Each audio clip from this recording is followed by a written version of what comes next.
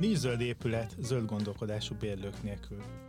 A kereskedelmi bérletekről és a bérleti trendekről fogunk ma beszélgetni a fenntartható ingatlanok szempontjából. Én Kúi Szilárd vagyok, a DLA Piper ingatlanjogi csoportvezetője. Itt van velem állandó beszélgető partnerem, Bolbé Gábor. Szia Gábor! Szervusz Szilárd!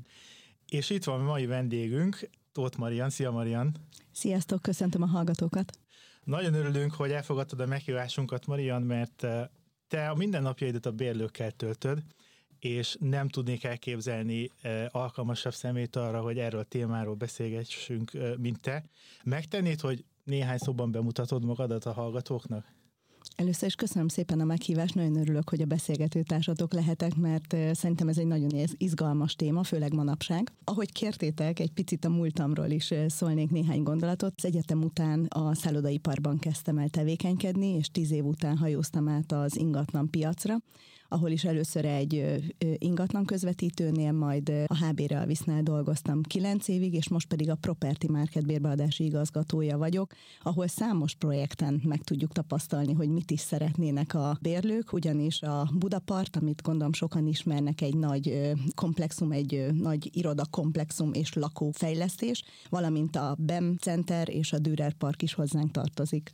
Elsőnek talán akkor azt is kérdeznénk tőled, Marian, hogy látod, mit jelent ma Magyarországon a bérlőknek a fenntarthatóság, az ESG, a zöld ingatlan? Fontos ez manapság? Nagyon fontos, de hogyha egy picit utána megyünk, vagy belemerülünk, hogy mi is fontos nekik, akkor nem vagyok benne biztos, hogy minden cég, minden személy tudja, hogy mire gondolunk pontosan. Én azt látom manapság, hogy úgy jönnek ki az ajánlatkérések már, hogy mindenféleképpen a zöldre hangsúlyt teszünk, a fenntarthatóságra hangsúlyt fektetünk, jó létre, a well-re mondjuk ki, az is nagyon-nagyon fontos mindenkinek, de sajnos még az a mélyen megfogalmazva, hogy mire is van szüksége a bérlőnek, és ezért mit képes adni, ez még nem kristályosodott ki.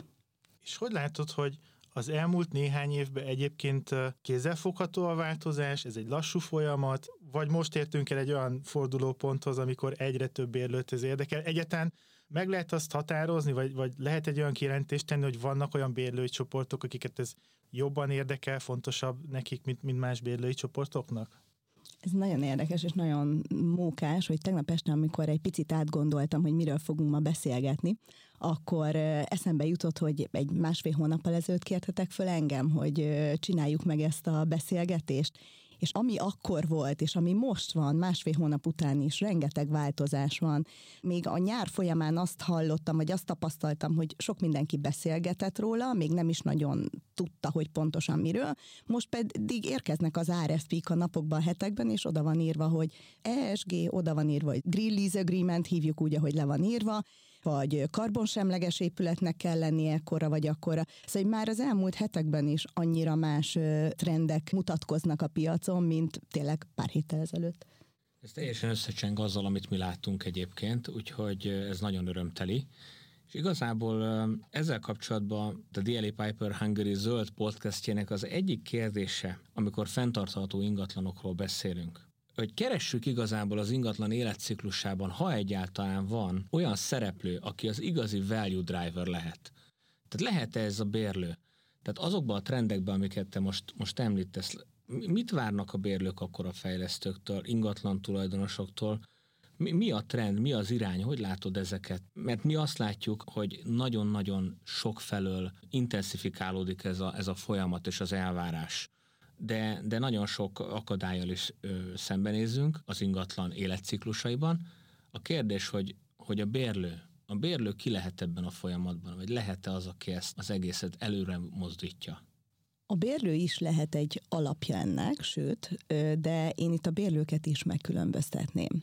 Szóval én azt gondolom, hogy ma vannak olyan bérlők, nagy nemzetközi korporét cégek, akik tegyük föl egy build-to-suit épületet szeretnének kérni, vagy megfejlesztetni egy fejlesztővel, És például ők készek arra, hogy elvárás nekik a zöld, elvárás nekik az ESG-nek a betűi, mindegy is, hogy még melyik, mert még nem feltétlenül szerintem, vagy legalábbis az első kettő biztos, a harmadik az szerintem majd egy picit majd taglaljuk a mai nap folyamán, de hogy fontos nekik, de ezek közül a bérlők közül is van, aki hajlandó ezért fizetni, hajlandó a fejlesztés kezdetétől már a tervező asztalon ebbe investálni, és van, aki viszont elvárásnak tartja, ott van kötelezően, mert a corporate elvárja tőle, de nem hajlandó ezért több pénzt fizetni.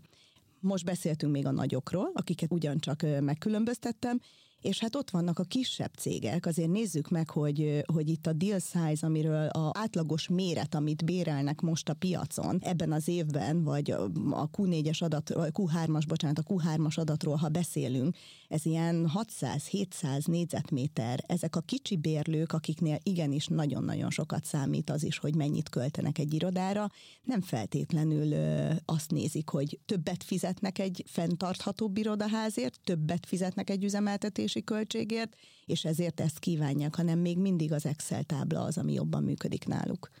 Ez nagyon érdekes egyébként, amit az előbb mondtál, hogy már az RFP-kben ez egy nagyon fontos szempont, és gyakorlatilag azt mondod, hogy van egy olyan bérlői csoport, aki csak ilyen házakba hajlandó költözni, ami energiahatékony, a fenntarthatósági szempontoknak a lehető leginkább megfelel.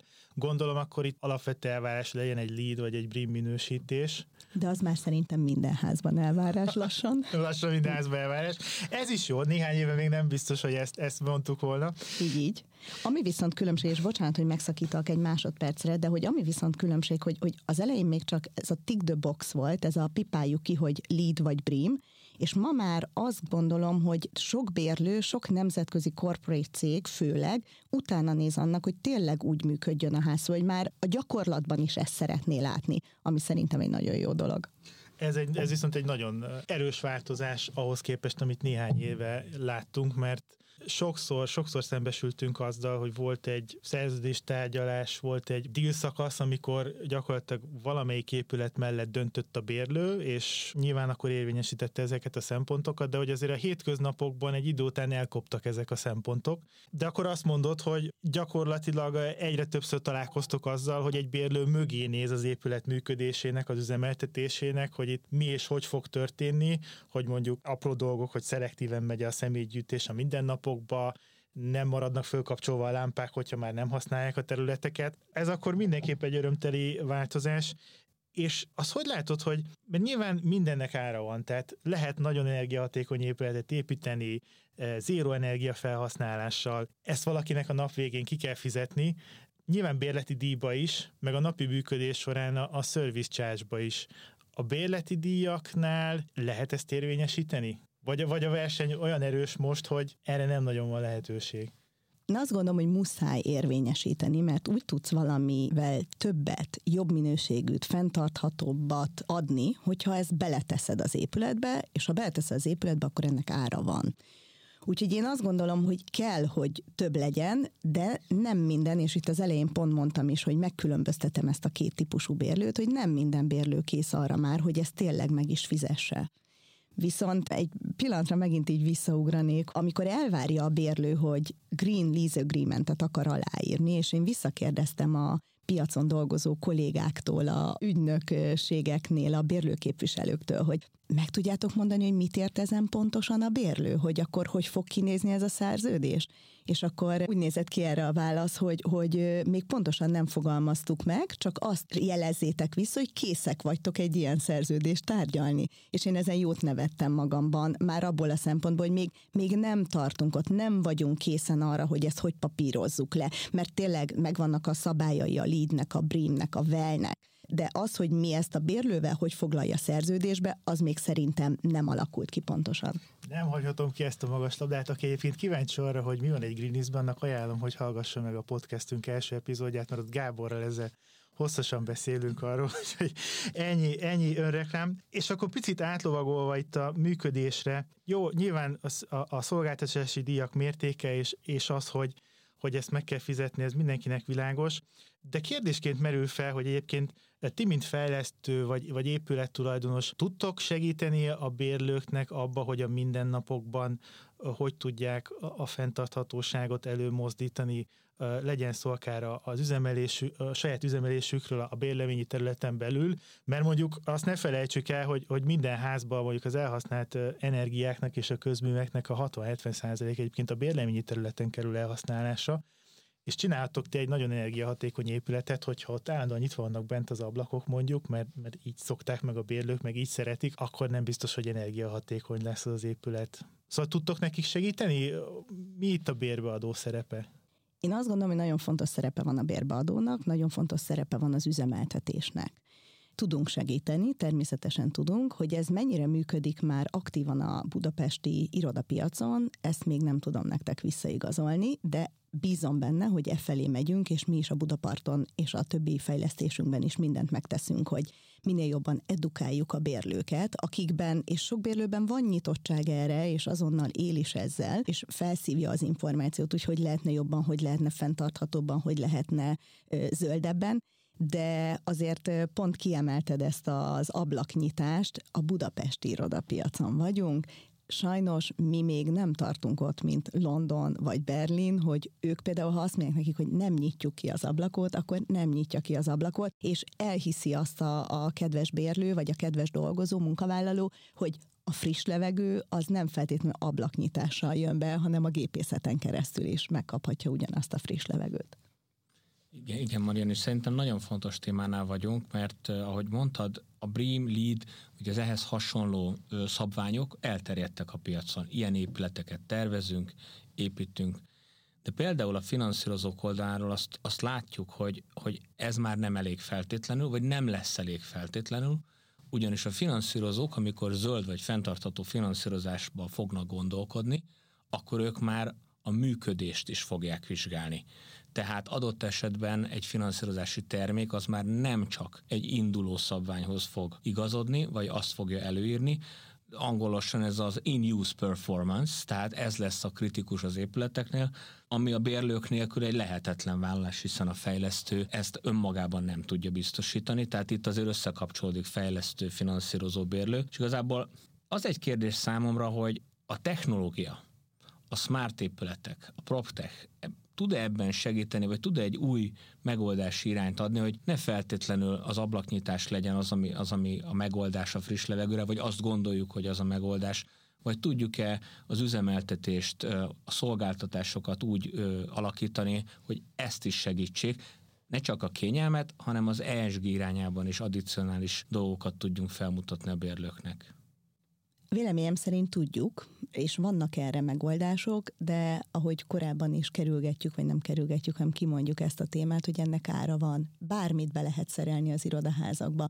Nagyon szuper innovációk vannak, nagyon szuper applikációk vannak, nagyon szuper rendszerek vannak, amelyek meg tudják mutatni, hogy ugyanannyi a friss levegő, ugyanúgy biztonságos, szűrt, nem tudom, szóval tényleg a bérlőnek nagyon jó kis környezete van, ahol tud dolgozni, de ezekhez a rendszerekhez fizetni kell, hogy az iroda az exkluzív bérleményekbe betegye a bérlő. Mert a fejlesztő a bérleti díjba nem tudja úgy beépíteni, mert akkor már nem versenyképes a piacon az irodaház, amikor például egy 10 000 négyzetméteres bérlőnél versenyzik 2-3 irodaház, mondjuk az egyik beleteszi, a másik nem teszi bele, akkor ott azért van pár euró különbség, 1-2 tegyük föl, de hogy az már nagyon sokat számít. Így van, én is ezt látom, és hát a finanszírozó, amikor üzleti modellt néz, mikor számol, akkor természetesen ugye egy ilyen épülethez egy olyan cashflow-t szeretne látni, ami egyébként a befektető elvárásaival is találkozik. Tehát szerintem ezt értjük, hogy ebben szükséges a bérlőnek is a saját maga részét beletennie. Érdekes kérdés, hogy mi van akkor, hogyha eltérőek a bérlői igények adott esetben, hogy lehet ezt szerinted menedzselni? Hogy menedzselitek, amikor azt látjátok, hogy azért nem mindenki ugyanazt szeretné, de mégis egy helyen vagy egymás közelében kell őket elhelyezni?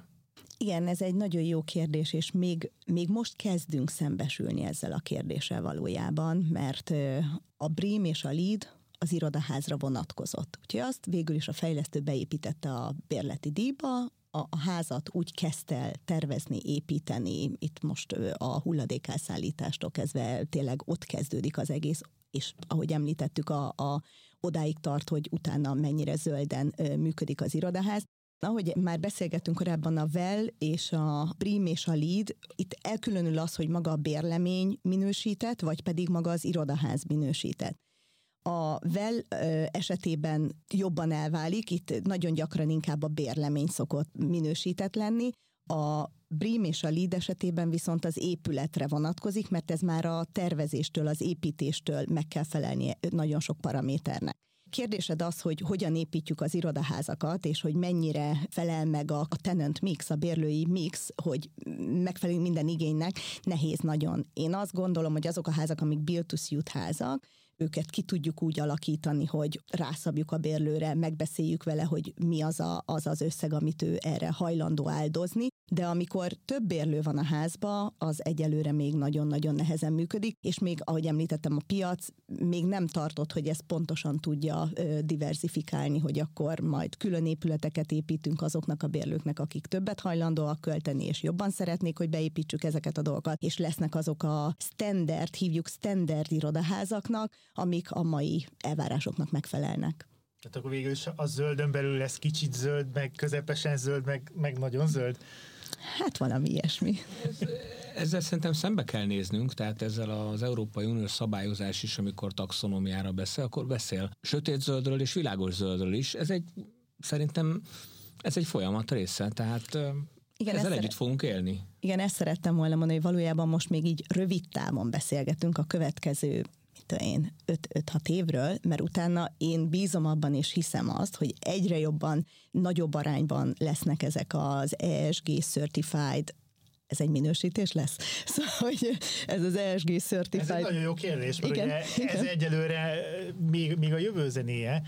Most ugye azt látjuk, hogy mindenki érzi azt, hogy a fenntarthatóság egyre fontosabb, vannak céljaink, amit el akarunk érni, akár legyen szó kibocsátás csökkentésről, akár legyen energiahatékonyságról, vagy arról, hogy milyen környezetben dolgoznak a munkavállalóink, milyen feltételek mellett, de valóban egy egységes keretrendszer még nem létezik. Most van az a kor, amikor kialakul ez a keretrendszer, és kialakulnak a standardek. És ez az időszak egyébként nyilván ilyen szempontból mindenkinek picit nehéz, mert nincs meg az a zsinórmérték, amihez tudja magát mérni, meg ahhoz képest tud orientálódni, mindenki kicsit keresi az utat. És örülök, hogy említetted a Well-t, meg a munkakörnyezetet, mert nyilván az ESG-n belül a második betűcske, az S, a social, az ugye pont erre koncentrál, hogy érzik, ha mondjuk ingatlanról beszélünk, ugye, hogy érzik magukat bent a munkavállalók, milyen a munkabiztonság, milyenek a feltételek. A Covid járvány 4. szakaszában beszélgettünk, nyilván nem tudunk elmenni a kérdés mellett, hogy látod, hogy egyébként az, hogy a bérlők mit várnak el egy épülettől a munkafeltételek tekintetében, mi változott ebben, vagy hogy néznek ki az aktuális igények? Mert engem nagyon foglalkoztat ez a kérdés. A Covid szerintem nagyon sokat segített felgyorsítani ezt a fejlődést, és az elvárásokat szigorúbbá tenni. És azt látom, hogy most az irodaházakban már nagyobb bizalommal jönnek vissza a bérlők, ami persze az oltásoknak is köszönhető, de hogy én azt gondolom, hogy tényleg az irodaházak felé már bíznak abban a bérlők, hogy tudunk biztosítani egy COVID-safe környezetet, és már márciushoz viszonyítva is, ahogy említettem, azt látom, hogy akkor alig voltak az irodaházakban, csak lézengtek az emberek, most viszont egyre jobban jönnek vissza, már a kantin tele van ebédidőben, most a 4. hullám valamilyen szakaszában, még állítólag fölfele megy mindig, de én bízom benne, hogy már nem sokat. Szóval, hogy ezt biztosítani is kell a munkavállalóknak, és szerintem ezt a bérbeadók tudják, az üzemeltetők tudják, hogy egy olyan környezetet teremtsenek, ami tényleg nagyon Covid biztos, úgyhogy előmozdította a kérdésre vissza a választ. Beszéltünk már a költségviselésről, hogy ez mennyire kulcs, hogy igazából a piszkos anyagiak kinél csapódnak le. A finanszírozási szektorból vett tapasztalatok alapján azért azt gondolom, hogy a szabályozónak is lehet ezekben a viszonyokban szerepe, hiszen önmagában feltétlenül a piac a saját működési elvei alapján ezeket nem fogja tudni kimerítően véghez vinni. Látsz-e abba bármiféle lehetőséget, vagy egyáltalán hasznos lenne egy bérbeadói-bérlői viszonyban, ha a szabályozás például adott esetben negatív hátrányokat alkalmazna, hogyha egy akár tulajdonos, vagy akár bérlő bizonyos fenntarthatósági kritériumokat nem hoz, és vagy igazából vagy pozitív incentívákkal jutalmazna adott esetben bérlőt és bérbeadót, ha az ingatlan valóban zöld, valóban fenntartható. Ebben látsz-e teret ebben a viszonyban, hogy a szabályozó hozzátesz ehhez a fejlődési folyamathoz? Én egy picit visszaugrom. Szerintem beszélünk itt most már nem tudom mennyi ideje a fenntarthatóságról, és a bérbeadókról, fejlesztőkről, üzemeltetőkről, esetlegesen az investorokról, a befektetőkről, de hogy a legfontosabb, hogy ez a fenntarthatóság az egyénből jöjjön. Szerintem ez egy nagyon-nagyon fontos dolog, és hogyha az egyén már úgy gondolkodik, akkor én inkább nem büntetném, ha nem csinálja, hanem inkább promótálnám, szorgalmaznám, segíteném, támogatnám, ha valamit még jobban csinál. Úgyhogy igen, én természetesen látok ebben lehetőséget, és nagyon jó lenne, hogyha a bérlőket lehetne még jutalmazni, valami úton, módon incentívát adni nekik, akár az állam által nyújtott kedvezményekkel. A bérbeadónak nem tudom pontosan, hogy hol van ott mozgástere abba, hogy még beletegyen, mert hogy amit nem említettünk, például a kiépítéseket, hogy ezért ott is van egy nagyon súlyos költségviselés, vagy van egy költségviselés, úgyhogy tényleg azt gondolom, hogy kell valamit érdemes tenni azért, hogy a bérlők azt érezzék, hogy az egyénen felül cégszinten is szeretnének valamit beletenni abba, hogy a jövőért, a gyerekeiért, az unokáikért többet tegyenek. Szerintem egyébként ez kulcsfontosságú, amit most mondtál, az egyén szerepe. Mert a nap végén persze beszélünk itt bérlőkről, de ugye a bérlők mögött emberek vannak, akik ott dolgoznak, ott élik a mindennapjaikat, és nekem az a várakozásom, hogy ahogy haladunk előre az időbe, az egymás után jövő generációknak ez egyre fontosabb lesz, és a fiatal munkavállalóknak ez egyre fontosabb lesz, akkor a bérlőknek is egyre fontosabb lesz, mert a munkaerői folytatott versenyben ez egy fontos szempont lesz. Hogy milyen az a környezet, ahol le tudom ültetni a dolgozóimat. És szerintem ez egy nagyon fontos ösztönző lesz. Nem tudom, hogy te hogy látod ezt, vagy egyáltalán beszélgettek-e erről a bérlőkről, hogy megkérdezik-e a munkavállalókat arról, amikor egy döntést hoznak, hogy milyen munkakörnyezetet szeretnének, vagy vannak-e egyáltalán preferenciáik. Vagy ez valami, ami eldől bérlői korporát szinten, és aztán majd lekommunikálják a dolgozóknak, hogy akkor következő évtől hol fogunk lakni. Ami szomorú, hogy nagyon sok cégnél ma még az első kérdés az, hogy hány nap home office kapok, ha idejövök dolgozni. Elnézést, ezt nem hagyhattam ki ebből a beszélgetésből, de szerintem ez egy nagyon fontos dolog, hogy igen, ez is nagyon jó lehetőség. Én, ha tulajdonosi szemmel nézném, nem biztos, hogy feltétlenül örülnék neki, de vannak olyan munkaterületek, amik home office-ból megoldhatóak, vannak olyan feladatok, amik csak a helyszínen, az irodában, csapatmunka. Én azt gondolom, hogy én még mindig azt mondom, hogy nagyon nagy szükség van irodára, és fontos az iroda. Apró dolgok, de hogy szerintem ez tényleg az egyénből kell indulnia, hogy nem nyitom ki az ablakot, mert tudom. Úgy gyűjtöm a szemetet, hogy szelektíven, mert én akarom úgy gyűjteni. És akkor ez segít majd a többieket is hozzászoktatni, és tényleg ez egy cégkultúrát így kialakítani, és utána pedig a fenntarthatóságért együtt dolgozni. Maria, említetted itt a home office-t, és azt gondolom, hogy nem kerülhető meg ez a téma, és a home office nagyon sok szempontból azért az ESG-vel korrelál, hiszen egyfajta életminőségjavulást vár sokunk tőle. Mindamellett tudjuk, hogy a vállalatoknak nem feltétlenül mindig azért a home office az egyetlen és jó megoldás, és az egyénnek sem, tehát ez egy örök beszélgetés, de egy jó beszélgetés.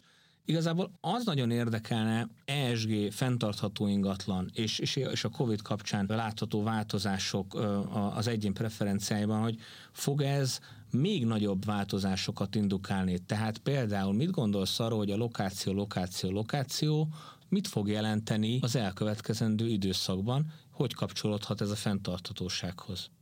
Igen, már most látjuk, hogy ahogy említetted, ez a 3-szor megismételt lokáció volt régen a number one, az első pont, amit a bérlők néztek, vagy általában az első pont, amit a bérlők néztek, vagy figyelembe vettek. Ma már nem feltétlenül azt nézik, hogy hova tudnak bejárni. Ettől függetlenül szerintem nagyon fontos az, hogy olyan irodakörnyezetet kell kialakítani, ahol ha bejön az egyén az irodába, akkor az irodában és a környezetében is jól érezze magát.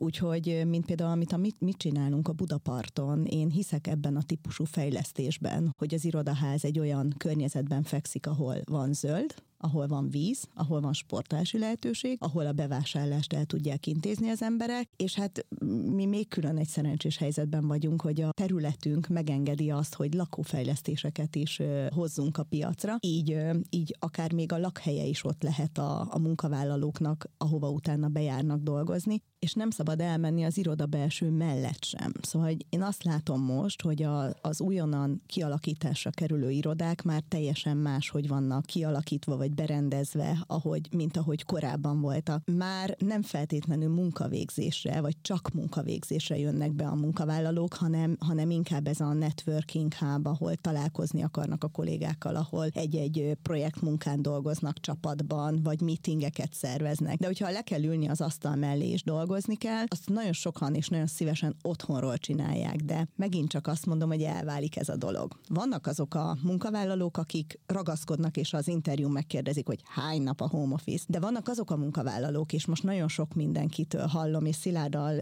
beszélgettem pont tegnap egy rendezvényen, ahol ő is említette egy nagyobb társaságban, hogy ott is, nálatok is a kollégák például be akarnak jönni, és már míg márciusban még otthonról dolgoztatok, ti jogászok, akiknek valójában a munkavégzésnek a nagy része még talán nyugalmasabb is otthonról, vagy zárt környezetben, főleg, hogyha valakinek nincs otthon a család. Ma már inkább, vagy most már mindenki egy picit annyira telítődött ezzel a Covid és elzártság és elszigeteltséggel, hogy tényleg bejárnak az irodába, és tényleg azt a környezetet kell kialakítani, ahol úgy tudja ott tartani a munkáltató a munkavállalóit, hogyha megteremti azt a környezetet, azt a légkört, ahol tényleg tudnak hatékonyan együtt dolgozni, és bandázni.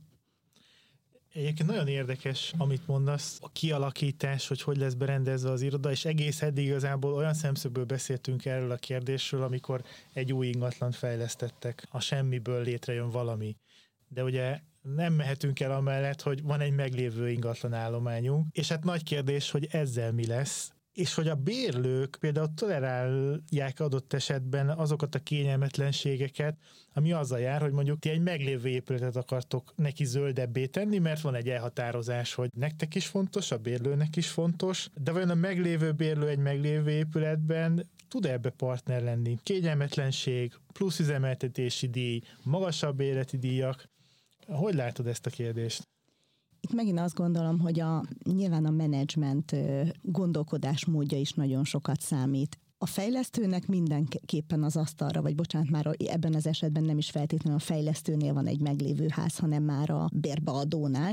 A bérbeadónak szerintem mindenféleképpen ki kell tennie az asztalra, attól függően, hogy hány bérlője van, akár tényleg a több bérlőnek, vagy csak egy-két bérlőnek, de ki kell tenni az asztalra ezt a lehetőséget. És utána szerintem ez házanként fog változni, hogy mit fogadnak el a bérlők, és mit nem fogadnak el, hogy nyitottak-e arra, hogy akár investíciók árán is fejleszték, és javítsák az irodaházukat, fenntarthatóbbá alakítsák át, vagy pedig biztos, hogy lesz olyan bérlő is, aki azt fogja mondani, hogy köszönöm szépen, én ebben nem fizetek be. Ami nagyon nehéz kérdés lesz majd, hogy mi van akkor, hogyha egy, 6-8-10 bérlő van a házban, ahol a fele ezt akarja, fele azt akarja, fejfájás lesz a kollégáimnak, úgyhogy nem irigylem őket, amikor kiteszik ezt a kérdést az asztalra.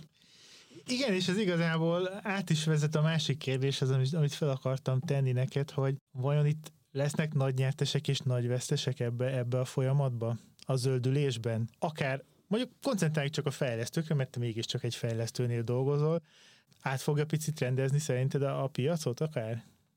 Én azt gondolom, hogy át fogja rendezni a piacot, és aki, Gáborra nézek egy pillanatra, hogy általad említett lokáció is persze szerepet játszik, és hogyha van egy épületed, vagy egy telked, vagy egy épületed, vagy egy telked egy jó lokációban, és az épületet tudod úgy fejleszteni, hogy nagyon zöldé, akkor tudsz belőle egy szuper jó irodaházat csinálni. Ehhez találsz egy nagyon jó bérlőt, és nekem volt szerencsém a múltban egy szuper jó bérlővel együtt dolgozni, ahol tényleg nyitott volt. Nyilván a head office-ából jött, vagy a head office-ból jött az igény, hogy ezeket mind implementálni kell a budapesti irodájukban is, és a budapesti vezetőség is nyitott volt erre. Úgyhogy az szerintem egy szuper nagy szerencse, amikor a kereslet és a kínálat találkozik, ami azt jelenti, hogy a fejlesztő akarja csinálni, a bérlő nyitott arra, hogy csinálja, és utána az investor pedig nagyon jól jár, mert egy nagyon jó, fenntartható és előre mutató épületet, vagy a jövőben is nagyon jól piaci elvárásoknak megfelelő épületet tud megvásárolni. Ilyen is reméljük lesz, de szerintem lesz olyan is, amikor a fejlesztőnek egy standard épületet kell hoznia, és főleg hogyha nagyobb a tenant mix, akkor meg kell alkudni egy kevésbé zöld épülettel. Lesznek tehát nyertesek és vesztesek, és ahogy téged hallgattalak, nem tudok elmenni egy kérdés mellett, ami itt modoszkál bennünk a Covid kapcsán. 1-1,5 éve rengeteget hallottunk arról, hogy a bérlők vissza fognak adni bérleti területeket, akár irodáról, akár más béringatlanról van szó. Szeretnélek azért megkérdezni, már itt vagy velünk, hogy mi volt a tapasztalat? Ez megtörtént? Én nagyon örülök, hogy szerencsére az a válaszom, hogy nem. Ahogy mondtad, 1-1,5 évvel ezelőtt több 100 000 négyzetméternyi visszaadott területről beszélgettünk, és az ügynökségek ilyeneket rebesgettek, hogy ez a cég 10 000 négyzetmétert ad vissza, az a cég 2000 négyzetméter, és igenis nagy szám volt a végén. Aztán nem következett be. Nem mondom, hogy senkinél, van néhány cég, van néhány nagy nemzetközi cég, aki visszaadta a területének a nagyon nagy részét, de ők vannak kevesebben, és szerencsére az irodára szükség lesz, és hát hála őknek én azt látom, hogy átalakulnak az irodaterek, de nem feltétlenül szűkítik a területüket, sőt, én nagyon boldog voltam, hogy az elmúlt 1 évben is számos bérlőnk a Budaparton bővült, annak ellenére, akár márciusban, áprilisban jelentette be, hogy annak ellenére, hogy ott tombolt a Covid, akkor 3. hulláma, és jöttek, és bővülni szerettek volna. Úgyhogy én azt gondolom, ez irodaházak még mindig nyertesei, de nagyon-nagyon fontos az, hogy követni kell a trendeket, és fejlődni kell, és a fenntarthatóságért dolgozni kell együtt a bérlőkkel. Én azt gondolom, hogy ez egy remek zárszó, nem is lehetne jobban lezárni ezt a beszélgetést. Úgy látom, hogy azt azért elmondhatjuk, hogy igazából ez egy kulturális kérdés is a bérlők szempontjából. Kérdés lesz, hogy kinek mekkora prioritás, de az látszik, hogy a folyamat elindult, és visszafordíthatatlan. Egyetértek. Gábor, Marian, nagyon szépen köszönöm nektek ezt a beszélgetést, és remélem, hogy jövőben még találkozunk akár ilyen, akár más keretek között egy hasonló beszélgetésre. Én köszönöm a lehetőséget. Köszönjük szépen.